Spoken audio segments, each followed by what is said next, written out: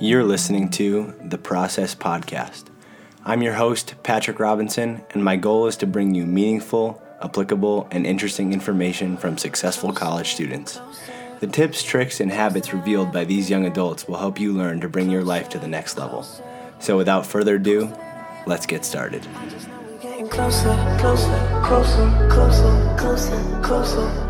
just know we getting closer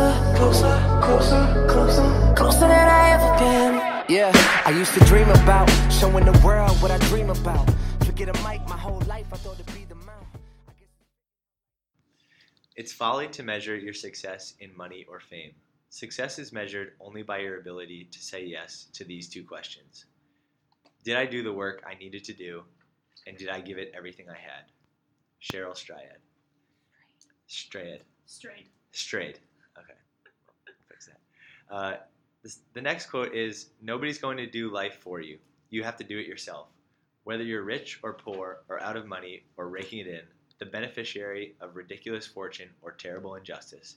And you have to do it no matter what is true. No matter what is hard, no matter what is unjust, sad, sucky things befall you. Self-pity is a dead-end road. You make the choice to drive down it. It's up to you to decide to stay parked there or turn around and drive out. Cheryl Strayed. That quote is brought to you, those two quotes are brought to you by another outstanding guest. Currently earning her master's degree in environmental science and policy, Sarah Maloney was extremely active within her college community as an undergraduate. She began her college career as a college board student representative her sophomore year, which continued throughout her senior year. There she handled cases made by students on exceptions made to academic policy and academic integrity. Additionally, during her senior year, she was chair of the Student Life Committee within the Clark University Student Council and also served as the senior class representative. After a bad concussion her sophomore year, Sarah became a peer mentor for accessibility services and joined the Clark Student Support Network. As an intern, Sarah has worked in the Worcester County District Attorney's Office as a victim advocacy intern and worked as an assistant team leader in the Maine Conservation Corps within the AmeriCorps program. She also has been a PLA, or peer learning assistant, for classes such as environmental ethics, marine biology, and trial advocacy. How are you doing today? I'm doing well. How are you? I'm doing good, thank you. Thank you for coming on today. Yeah, so what's your story up until this point? So, I always start this question that I grew up in Maine, because that's really important to me for a lot of different reasons. I grew up in Maine, and Maine's great. I love Maine, but for college I wanted something a little different. I wanted to have years living in a different environment, so I came down to Massachusetts, which is definitely a different environment. That really made me appreciate growing up in Maine and how lucky I was to be able to do that. At Clark in undergrad, I got really involved with a lot of different things I'm not even really sure why. Now I'm in the 5th year program in environmental science and policy, so I'm getting my master's in an accelerated degree program. So I still have a lot on my plate, and it won't be done till May. That's my story in terms of timeline.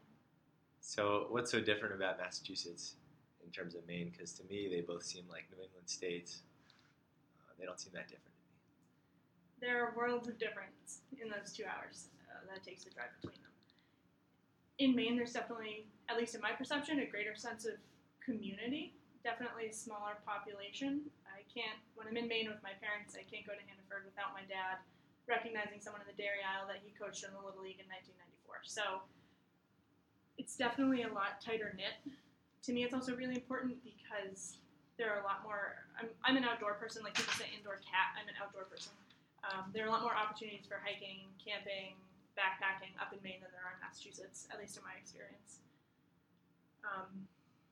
What else about Maine? Maine, I think there's just a certain spirit about it, a certain independent spirit that people take care of their own, but they also work really hard to take care of themselves. And people do that in Massachusetts too, I'm sure, but I've had more experience with that in Maine. Yeah, let's clarify that. I also go to Clark University, and it's in Worcester, which is vastly different than especially what would probably be considered rural Maine. Yeah.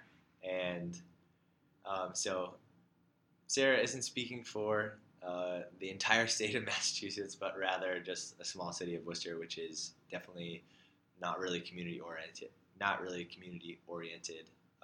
especially when compared to. Yeah, I mean, Worcester is the second biggest city in Massachusetts, and I this year I'm commuting from a smaller town a little further outside the city, and there definitely is more community there. I just have a lot of friends and family up in Maine that I am really connected to, so I miss that a lot. Yeah, especially you say it's close knit, but it's like so much of a bigger state. Do you think it's just towns in general I that think are it's close just knit? fewer people, Yeah. a lot smaller population density. That makes sense. So it sounds like the outdoors are really important to you, and you said you went camping before we turned the microphone on. Can you talk a little bit about your connection to the environment and why it's so important to you?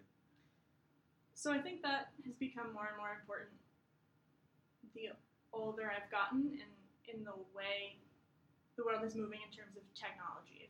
I think if you asked all of the people on Clark's campus when the last time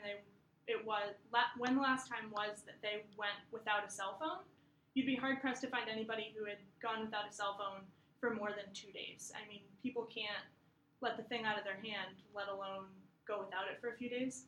So to me, when I go camping and hiking where you don't even have phone service, it's a big refresher, it's a big pause, it's a big step back to be able to reset, lose that distraction, because it is a distraction when you see people in public just flipping through Facebook, Instagram, whatever. I mean, you do need to talk to your family and connect with them, but removing yourself from the way we're constantly surrounded by technology is really refreshing to me. Yeah, sometimes I feel like there's a giant dichotomy in terms of technology because, social media is intended to bring us closer together and foster connections, while today it becomes a distraction from those around you. So it seems to be cutting off the connections from your immediate surrounding while superficially fostering connections that you may have made in the past, or your parents, or people from your hometown, people you've had on different teams, groups, things like that. So definitely an interesting thing to be talked about. Yeah, I mean, I'm really grateful that yesterday I could pick up my phone and call my dad, even though my dad's up in Maine. That's something that is relatively new to in the span of time, that I can pick something out of my pocket and just call somebody who's 120 miles away. But that's good. That's a good part of technology. But just the fact that people, when they go out to dinner and spend money on, essentially when you go out to dinner, you're spending money on spending time together in a new environment, or in a different environment, essentially. But having that ability to step back and actually have to connect to people on a person-to-person level, not a Facebook comment and an Instagram like, is really refreshing to me. Yeah. I actually was talking to somebody the other day, and they're studying addictions in people, and I told them you should study cell phone addiction because I really believe, I agree with you. I think that people are mostly too attached to their phones. Do you think it's a human addiction, like people are actually addicted to that screen? I don't know enough about the science to say definitively one way or the other. I really don't. I do think that there are people that are highly dependent on them, and I think that's kind of the nature of the beast. When I'm at school, I am attached to my phone. You're getting an email every couple hours from a professor, from a classmate, from the university, telling you something you need to know, which is great that we have that communication platform, but sometimes it is good to take a step back and be away. Yeah, and I've heard it from multiple people at this point that unplugging yourself from technology is really a way to seemingly get ahead. It almost drains you being attached to everybody all the time. Moving forward a little bit, it seems as though you've mixed law classes with an environmental major or minor. Do you have a reason for doing that? Going into law is something I've toyed with on and off throughout my undergraduate, continuing to probably last night when I was thinking about it. It's just a big investment in terms of time and money to be definitive about. I don't think I've made a decision yet. At one point I was registered to take the LSAT, and then I was a little scared because they don't it's not like the SAT where they average your scores. They just, on the SAT they pick your highest scores. On the LSAT, any attempt is recorded, so there's no going back. And what do you find attractive about law? The challenge, the ability to be doing something in a field that's constantly changing, that doesn't just change in the long term in terms of what the law is or how the law is applied, but even in the short term of the tasks you deal with every day. So I'm debating with myself whether I can find a similar challenge in a field that doesn't cost me 3 years of time and tens of thousands of dollars. If you were to go into law school, would you like to be making decisions on policies about environmental protection? Is that kind of what you wanted to do with it? I don't really know. I talked to, during my internship, like in a lot of internships, you get some professional guidance, and I talked to a couple people who said that they went into law school thinking they really wanted to be a patent attorney, and then they took a criminal law class, and they decided they liked criminal law. So there's so much that I don't know that I haven't decided yet, if I even get to that point. Gotcha. And are you able to talk about your internship at all with the DA? I can talk about what my general duties were. I mean, I guess that internship was really about learning process and how everything operated. I got a lot of courtroom observation time. I learned a lot about how the Victim Advocacy Office operates and the important things that they do for people who find themselves, unfortunately, as victims of crime. But a lot of it was, and the purpose of me taking that internship was to learn some of that operational stuff. What would working as a lawyer look like every day? And I think I got that experience, but it didn't really help me. Did working as a lawyer seem appealing to you? Or no? Yeah, it's just that investment that makes me hesitate. And I don't want to jump in without being sure. Gotcha. Yeah, that makes sense. And what exactly is victim advocacy? Because I don't know what that is. So basically, victim advocacy or a victim advocate is somebody who helps guide a victim through the process. So depending on what happened, guides how the process works and what kind of hearings and court dates and whether or not somebody has to testify. A lot of that is really complicated and somewhat confusing, especially to people who have had no experience with the system. What all of that means and where it's going and what to do next is, so it's basically helping people get through that system. Okay, so you said you're really proud to have worked with the AmeriCorps. And what is the AmeriCorps and why are you so proud to have worked with it? So I went into Maine Conservation Corps or AmeriCorps right after my freshman year of college. It was a big point of, I'd say, growing up for myself. I don't think I'd really grown out of high school. I hadn't grown out of being like a young adult. I hadn't had a lot of real world experience. I lived on campus. I didn't have a job. Oh, during my freshman year of college, I didn't work. I didn't really have a lot of responsibilities because when you're a freshman in college, you go to the cafeteria and they make all your food for you and they do your dishes and then you go back to a dorm that somebody else cleans. So I didn't have a lot of those responsibilities. And I also had not really been on my own. I had been with my parents and then you have a freshman roommate and I just hadn't had too many experiences where I was 100% by myself. So that was really really growing up for me. And essentially that was because the program I was in, you get put, not necessarily in backcountry, but wilderness situations for a week and a half at a time. So you work for 9 days, you're off for 5, and you're staying at your job site, or within close proximity of your job site. So you are disconnected from everything like running water, phone service, refrigeration, living inside, electricity. You don't have any of those things. And that was the first time that I'd gone without those things for that period of time. And despite those challenges and despite that I was in a transition sort of stage, I felt like I did a really good job at not only the work I did, but how I did it. And it sounds just like a camping trip. Is there what kind of work do you do for them?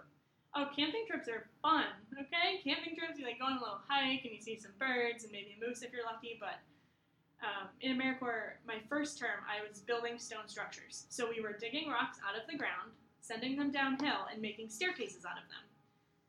Although that is fun after a while, at first you sit there and you say, why am I rolling rocks downhill? Why am I digging a hole in the side of a mountain? It's tough work. The first job site that I went to was I think 50-minute hike in, and it was 200 stone stairs that we had to climb every morning just to get to the job site. And there was a day when I cried. I'll be honest. when I was just so frustrated and it had been raining for I think 5 days, so I was out of dry socks, which sounds silly, but never in my life had I been out of dry socks. Like, that's so simple. You wake up every morning, you put on dry socks. But I was straight up out of dry socks. And there's no more, I want to say humbling, but it's really just sad feeling. Like, I don't have any dry clothes. And that's not fun. Camping is fun. If you're camping and it rains, you can go to a hotel down the street. But you can't do that. You couldn't do that in that program. You had to keep going. So what were they building the stone steps for? I'm still trying to grasp really what AmeriCorps does for, like the greater community. You said Maine Conservation Corps. So there are so many different AmeriCorps programs all over the country. The one that I did was Maine Conservation Corps. So we did trail building. So a lot of the trails I worked on were washed out by rain, drainage, and just needed to be rebuilt. It sounds really fulfilling. It sounds like a fulfilling job. I've actually never heard of AmeriCorps, but it sounds like something I would love to get involved in the future, for sure. Have you worked on any other job sites? Like, what are the additional job sites you've worked on since the stone steps? So my first term was really all stonework. Right. So stone steps, stepping stones, that sort of deal. My second term was timber work. So chainsaw work, bog bridges, timber bridges, so kind of both. Yeah. And the other thing that was interesting is that a lot of times you're working with found materials. So you're digging the rocks out of the ground, or you're using a tree that fell.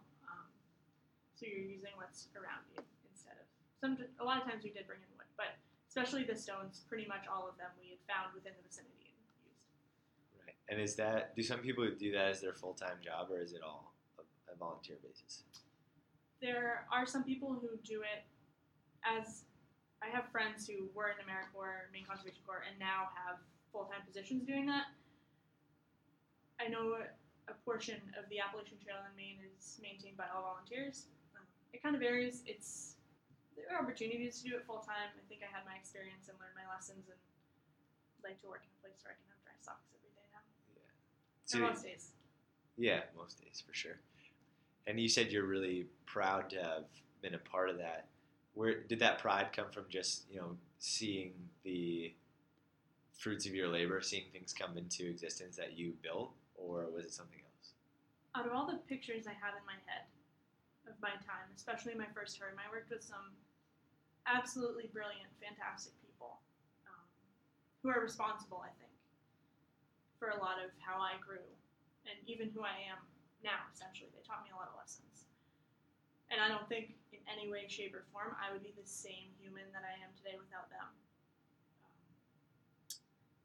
And if I go through all those pictures in my head of that experience, I don't see the structures I built.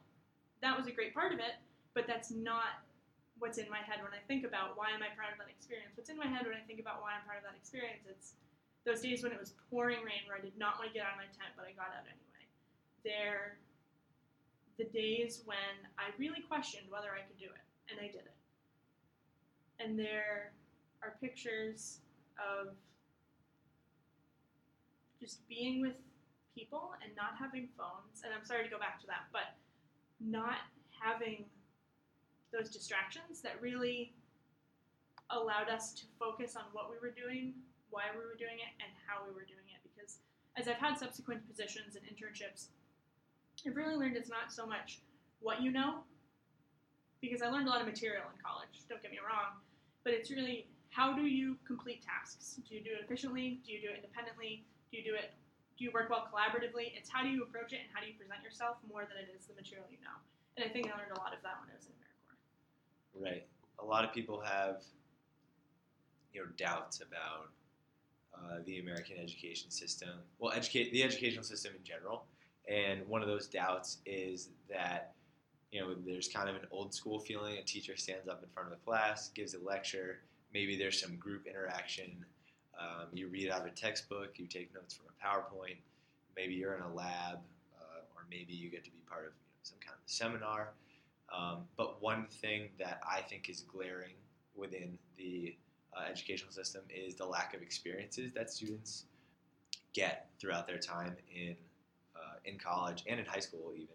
And it sounds like the AmeriCorps helped you find some of those experiences that helped you grow Do you think that experience is something that's lacking within the educational system? I think to have those experiences like you're talking about have value, they need to be something that people want to do. I think part of the reason that program was so valuable was because I wasn't getting graded. When I sit in the classroom now, I think about, okay, what are the requirements of this assignment, and how do I do well on it? How do I get that good grade so I can justify all this money I'm spending on tuition? So if I was getting graded on that experience, I don't think it would have been half as valuable. I think to make those experiences valuable, they need to be something you want to do. So I think that letting those things be volunteer positions or internships or jobs, I think is good so people can get in the vein of things that they really love and want to do. Cool. I definitely agree with that. So, yeah. And, a previous interview I gave, the last interview I gave was to a guy named Jay Azeltine. And one of his points that he brought up, one of his quotes that he used was discomfort equals growth, or discomfort fosters growth. Do you think that the discomfort you felt in the AmeriCorps has helped you grow? Absolutely. I haven't had a job interview or even just casual career conversation with anybody without mentioning it. And I don't do that on purpose. It's just that it was something that was completely out of my comfort zone, but I was at a point in my life when I was like, well, why not? I don't have anything to lose. I have a summer, and this is a good experience, and I made very little money because you can, what do they call it, a living stipend, which worked out to very, very little, but it was worth it for a lot of different reasons. So you did it on and off for a whole summer, or just that was your whole job the whole summer? That was my whole job the whole summer. You work 9 days, had 5 off, so it's a 2-week cycle. Bringing it back to your college career, you suffered a pretty bad concussion your sophomore year, and you must have received help from the Student Accessibility Services at Clark. Is that what drove you to help out with that, and are you still active in that? So I think that experience was another turning point. Not turning point, but pivot point, where I looked at things a little differently. I got my concussion, I think, on, I want to say it was August 21st. I had to fill out a lot of paperwork for it. So Right, yeah. And at the time that I was diagnosed with a concussion, they told me 2 to 6 weeks, you'll be great. It turned out to be more like 3 months. So that was hard because I am very driven. I am also a little bit, sometimes I definitely work too hard and I don't know when to stop. So I would do my readings until I had a terrible headache, and that's part of the reason it took so long for me to recover was I didn't know when to stop and say, Sarah, put it away. And I think those mistakes I wanted to share with people and say, hey, if you're having a bad day and for whatever reason, whatever you're dealing with, you need to take a break and come back to it, do that. I think another wrinkle to that was that, so I got my concussion at the end of August and my grandmother passed away in early October that year. So that made it even harder. So I think that pivot point was losing a lot of what I thought I knew. So I thought, oh, I'll always do well in school because I know I work really hard. And that's not true. I got a concussion and it was awful and it made it really hard to do schoolwork. That wasn't true anymore. And then my grandmother passed away, so this big structure of family that I've always had growing up that was always very stable and always there for me. It's like, oh, that's not permanent either. And I knew that. Like, people leave your life in different ways, but I didn't experience that until that day. So a lot of that changed. But that was good because I learned to not take things for granted. Yeah, for sure. How did you get your concussion? Just silly story. So it was my second term in AmeriCorps, and I think it was my last week. It must have been my last week, or second to last week. Anyway, it was like 11:45, and lunchtime was 12. And like, if I don't have a snack and I'm hungry, like, you do not want to talk to me. I'm a very hangry person, and I was hungry, and it was almost lunchtime, and I was not paying attention. And we were carrying in wood, and I had it, I think, on my right shoulder, and they were like 8 to 12 foot planks. So I had one end on my shoulder, and then one of my team members had the other end on his shoulder. And I went to go throw it over my head, and I caught the back of my head underneath my helmet. And I didn't end up going to the emergency room for 3 days. So I worked on a concussion and kept my blood pressure up, which increases the damage from my understanding of concussions. But yes, so I hit myself in the head with a piece of wood by accident. Might be syrup and paper sometimes. But. I don't even really know what to say about that, but It's okay. it's just But it's just I guess a stroke of bad luck. Yeah. Yeah, it sounds like so you had a pretty tough sophomore year then. Yeah, the first semester was really tough. Yeah. Do you think you did? No, that was junior year. I'm sorry, that was junior year. So you had the concussion sophomore year? So I did my first term between freshman and sophomore. I did my second term between sophomore and junior, and the second term between sophomore and junior was when I got my concussion. So first semester of junior year. Okay. Yeah. And then your grandmother passed away the following October. Yeah. Okay. And so you're connecting with those other peers who also have concussions, or did you work with students with other injuries? So I signed up for the program just for any student. They do some kind of matching that I don't understand. Any student, something that really got me was that, and I'd heard this term before, but invisible injury. Things like a concussion are an invisible injury. You don't have a cast on your leg to walk around with. And some of the accessibility challenges that some students deal with in that office are also invisible in a sense. Like, they're not an injury that you can see, so then people feel like they're not justified in struggling with them, or they feel like, they're not deserving of whatever it is, or things like that, which are really sad, because those things, I'm not sad, it's not the word I meant to use, but I guess I felt that pressure, because I would have to explain, hey, I have a concussion, but nobody can see it, so it's harder for people to understand, so people kind of push you more, or they don't. Like, I tell someone in a group project, hey, I really need a couple days of having a really bad couple days of headaches. And they say they understand, but then keep pushing, because if I had a cast on my leg, they'd probably understand. So from my understanding, that was a similar experience. So that was kind of why I joined that. Are you allowed to talk about any of those invisible injuries that you came up against? No? Okay. And you also spoke about how you almost pushed yourself too hard, and it probably lengthened your concussion and made it worse.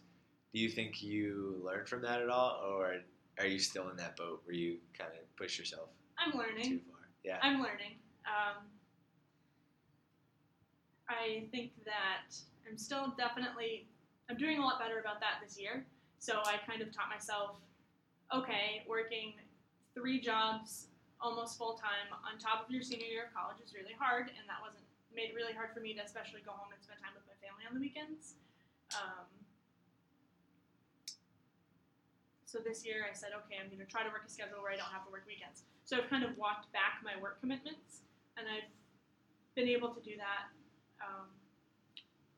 in part to some other people who've kind of guided me and said, hey, Sarah, maybe you shouldn't push yourself so hard. Yeah. So I got lucky enough where I've been able to only work during the weekdays and have my weekends off. So I am learning. I'm doing better. And I think I'm walking back some of my extracurricular commitments a little bit this year too, so I can focus on my master's research requirement and applying for jobs this winter. So I'm learning. Okay. Not there yet. And probably won't ever get there. But. Yeah, it's definitely a process. What 3 jobs were you working your senior year? I was serving in a restaurant on the weekends. I was working in an office on campus on the weekdays, and then I was nannying for a family to get their kids off to school in the mornings. So on Fridays, I would get up at 5:30 and get the kids off to school that morning, then go to my own classes all day, and then waitress all night, and then go back and waitress on Saturday. So when did you do homework? I don't really answer that question. Okay. It all got done. I graduated. But. Yeah. And what kind of research are you doing for your grad education? So I'm focusing on the Katahdin Woods and Waters National Monument in northern central Maine.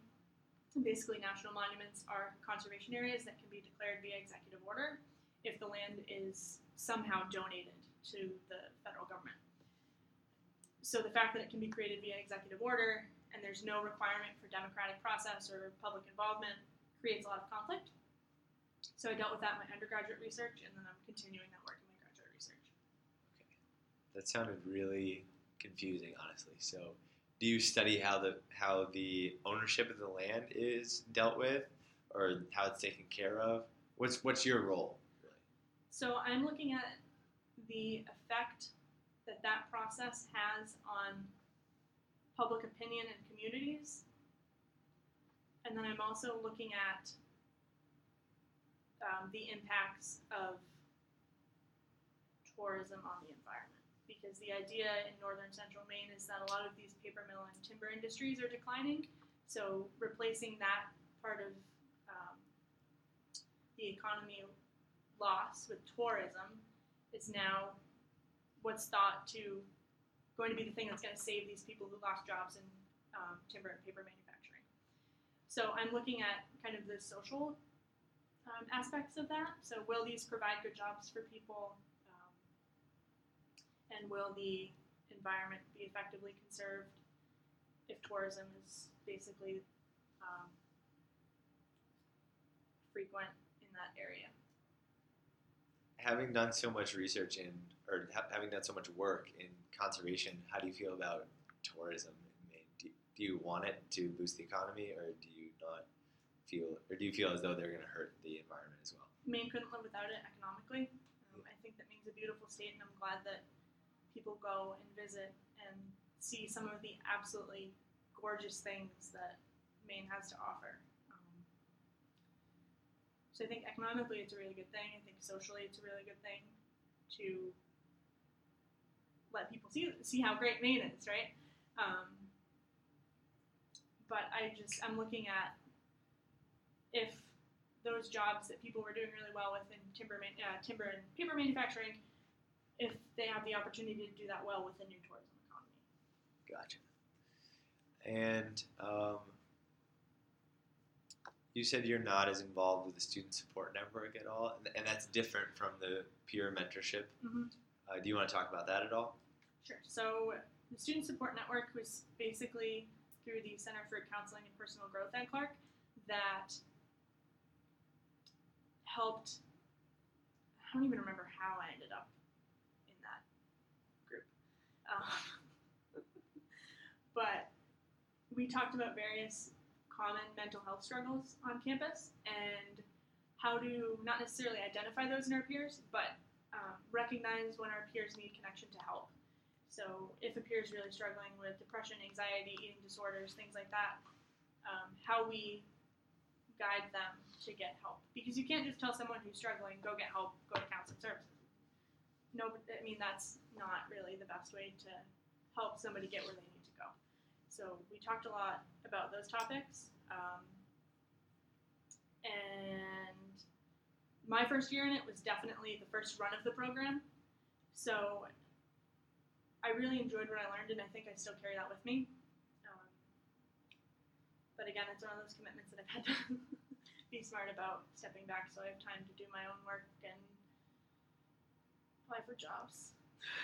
Yeah, I completely understand that. It sounds like you're interested in a whole bunch of subjects, from law or the justice system to the environment to mental health.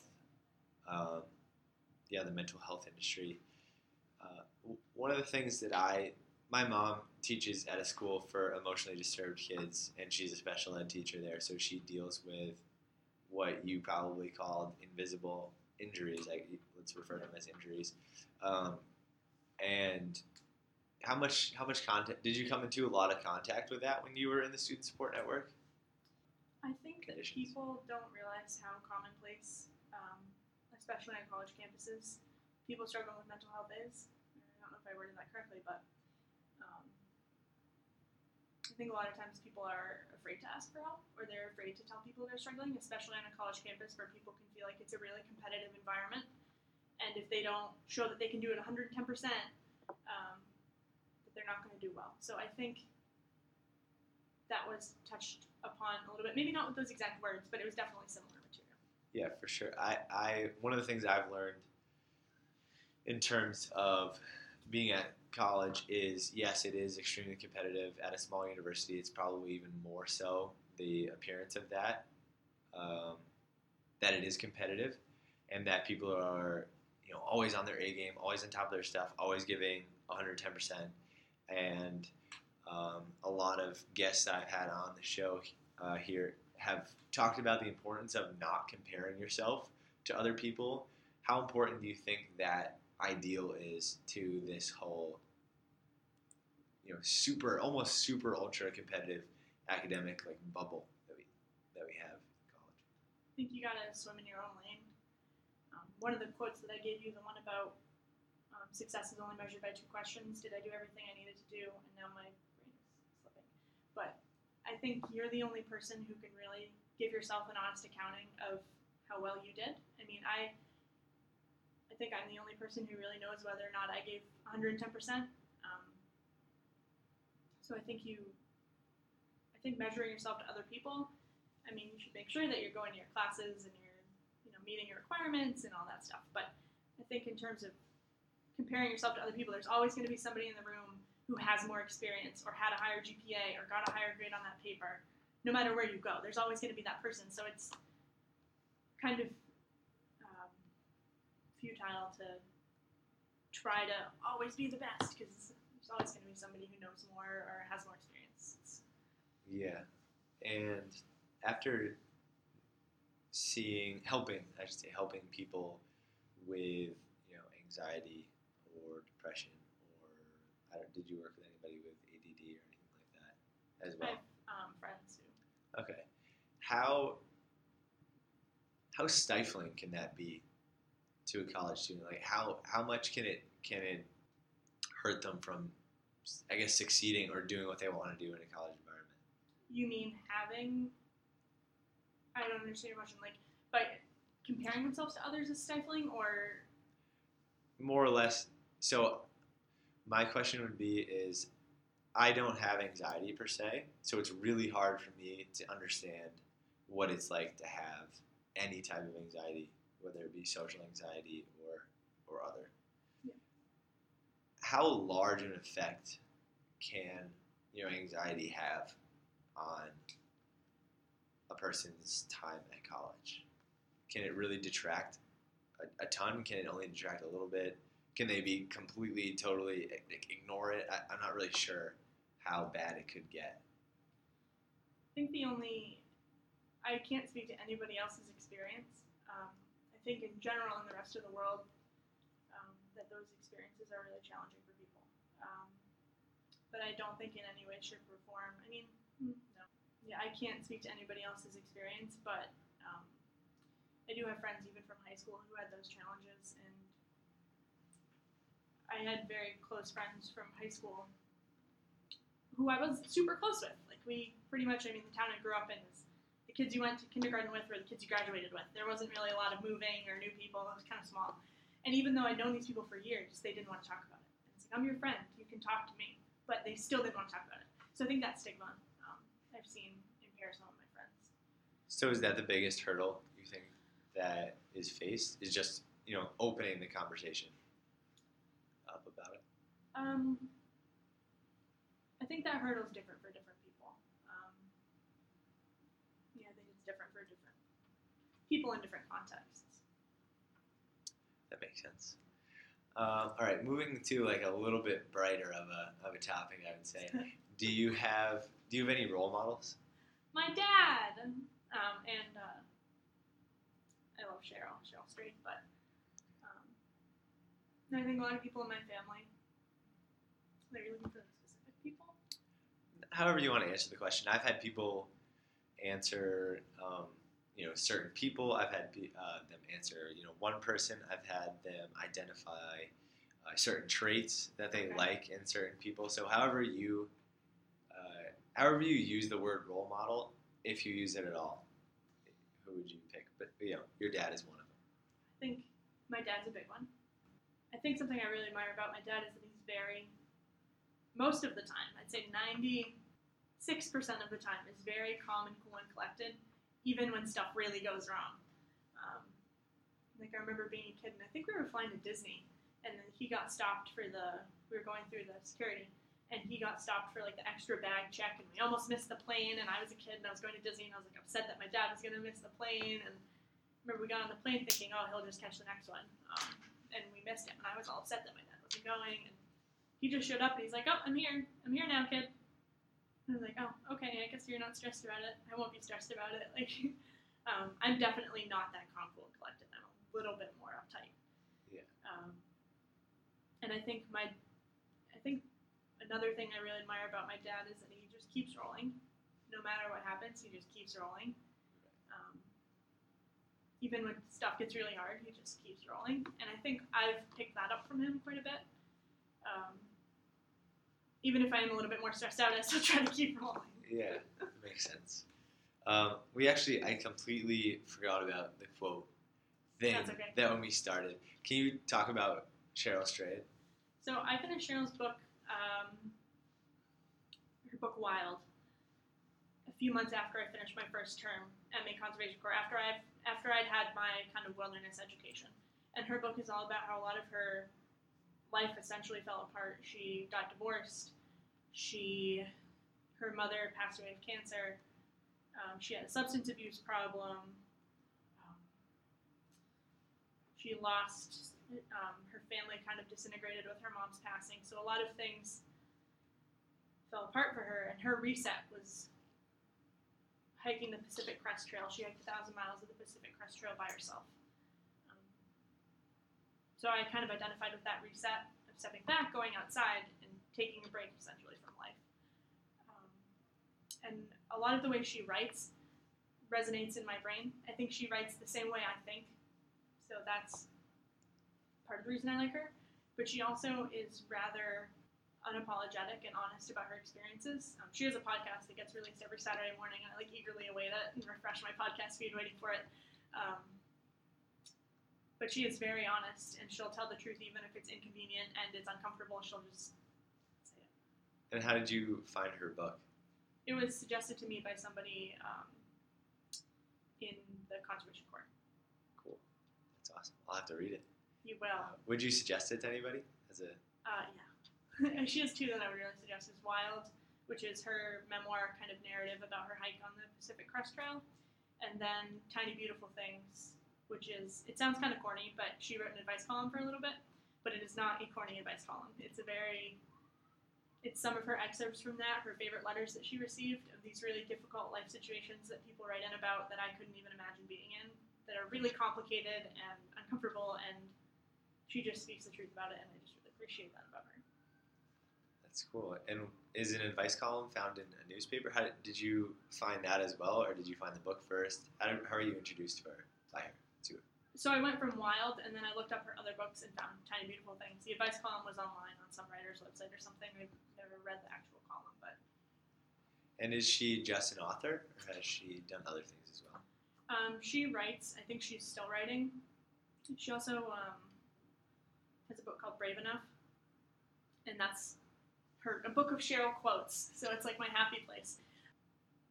I think she's still writing, and she does her podcast, and she does a lot of activism stuff. And just to go back to the quotes a little bit, I'll repeat them if you need me to. I have them memorized, don't worry. Okay. Except when I slipped up a few minutes ago. But. That's okay. And, the one that said, nobody's going to do life for you, why do you find that so valuable? And do you use it on a daily basis? Do you come back to it sometimes? Do you just appreciate it? How do you use that? I think that's one of my mantras that I say to myself. That moment I described to you about the wet socks, nobody was going to bring me dry socks, okay? If I sat there and cried all day, it was not going to make the dry socks come to me. I had to just keep going. And I think even though that's kind of a funny example, it's emblematic of a lot of life when you're just like, oh my God, I don't know what to do. I'm so overwhelmed. You just have to take one step at a time and get where you need to go. Awesome. Well, that's really cool. I actually, now that you say that, I can't wait to listen to her podcast, to read her book. I'll have to get pretty well acquainted with somebody who sounds like she's gone through a lot of stuff and come out on the right side of things, I would say. We talked about outdoors. All right, so another question that I have is, what's one thing you believe that everybody else thinks is crazy?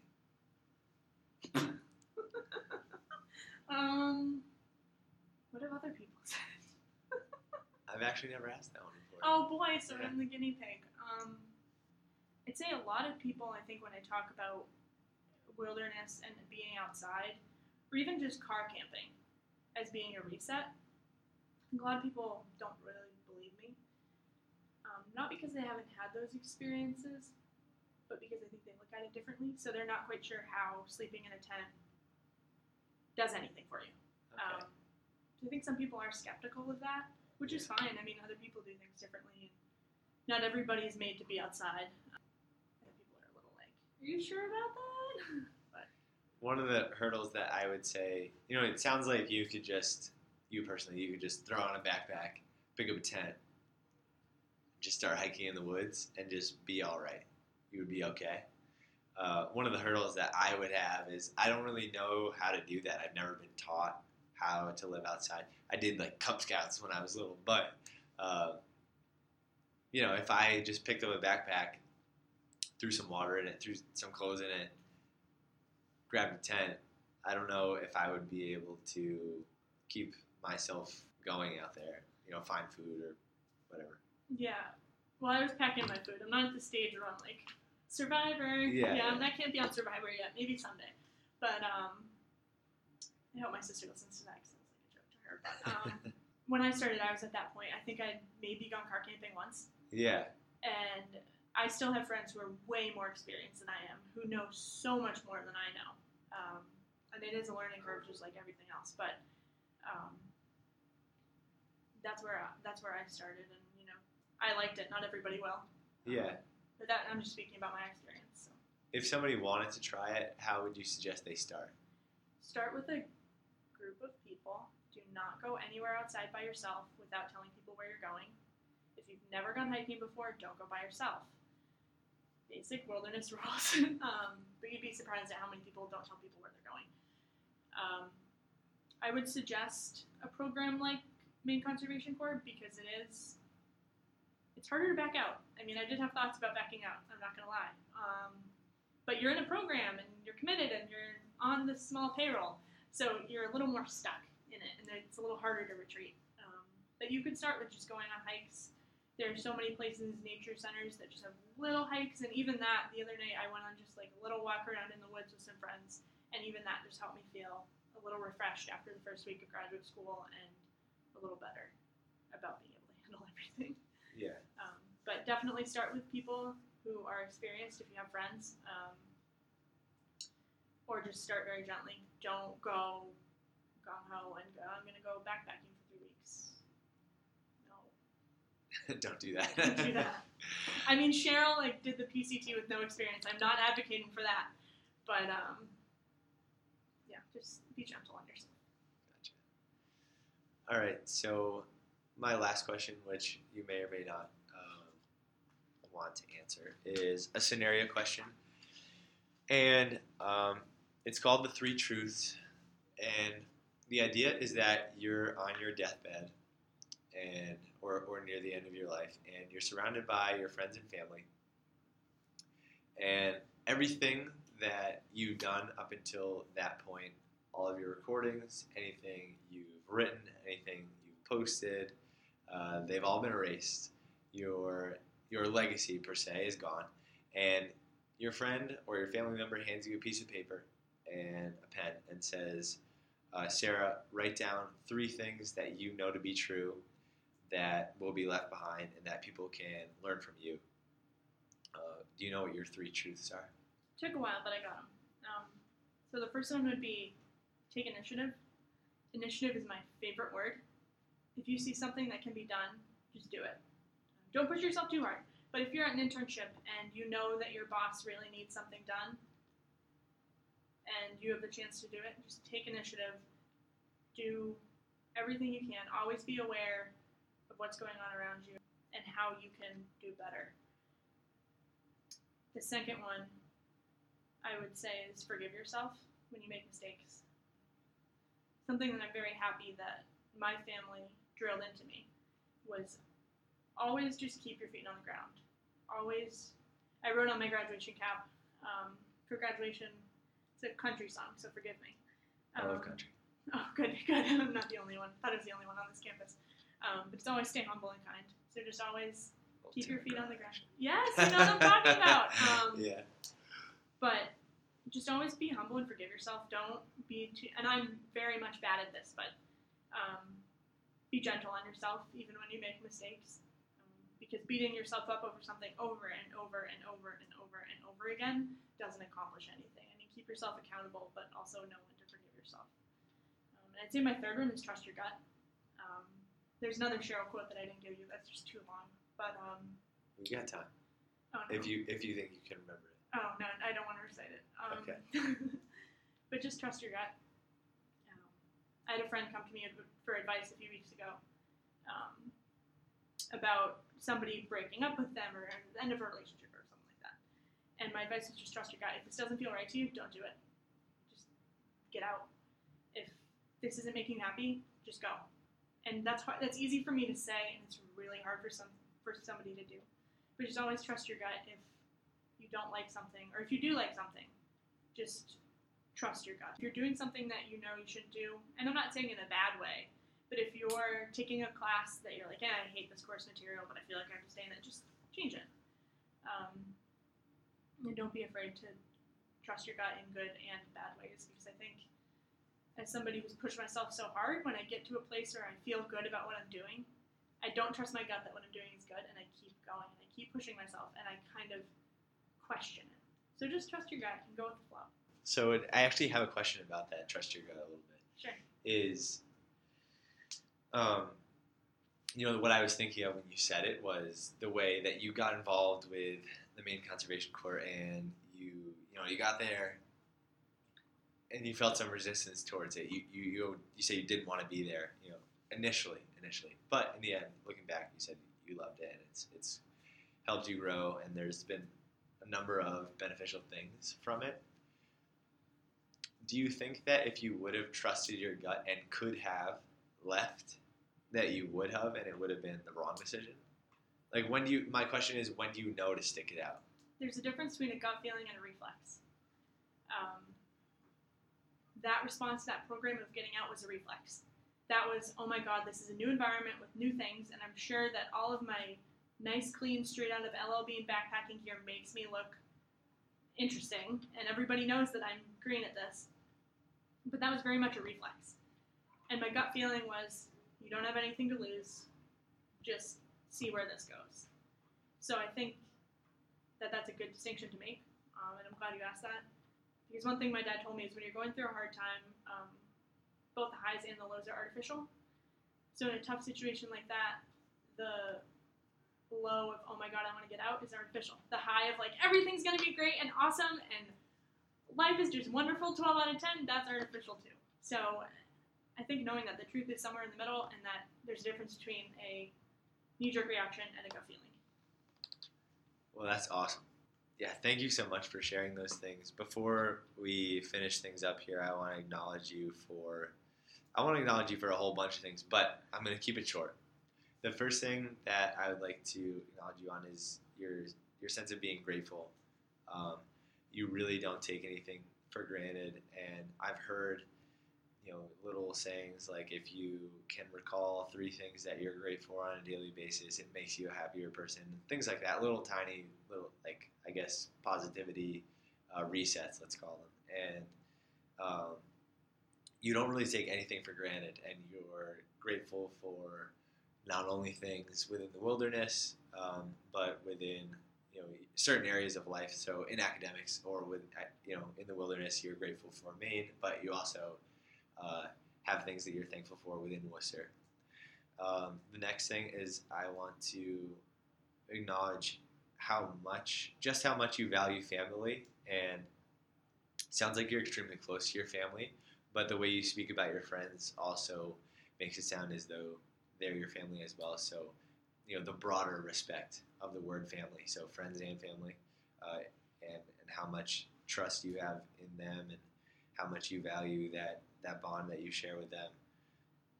And the last thing that I want to acknowledge you on is just time without technology, which sounds trivial, but in this day and age, and especially in our environment, so many people rely upon that phone or a different screen that they're super dependent on. And for someone to not only advocate for time without technology, but really know the value of time without technology is something that I personally can't say I've experienced because I've never gone on like a really long camping trip or anything like that. But I don't necessarily love my phone. Like, I think I can see the appeal in it, and I would really like to experience that sometime. So it's nice to have someone who can speak about it from firsthand experience and values it like you do. And that's about it, unless you have anything else that you want to add really quick. I think I made fun of myself enough. Okay. All right. Well, this is my last episode. What? Of my podcast. Yeah. It's You're done. episode 10. Yeah. And so I want to leave all my listeners and anybody else who valued Sarah's time today with what I always leave you guys with. And for the last, but maybe not final time, trust your process.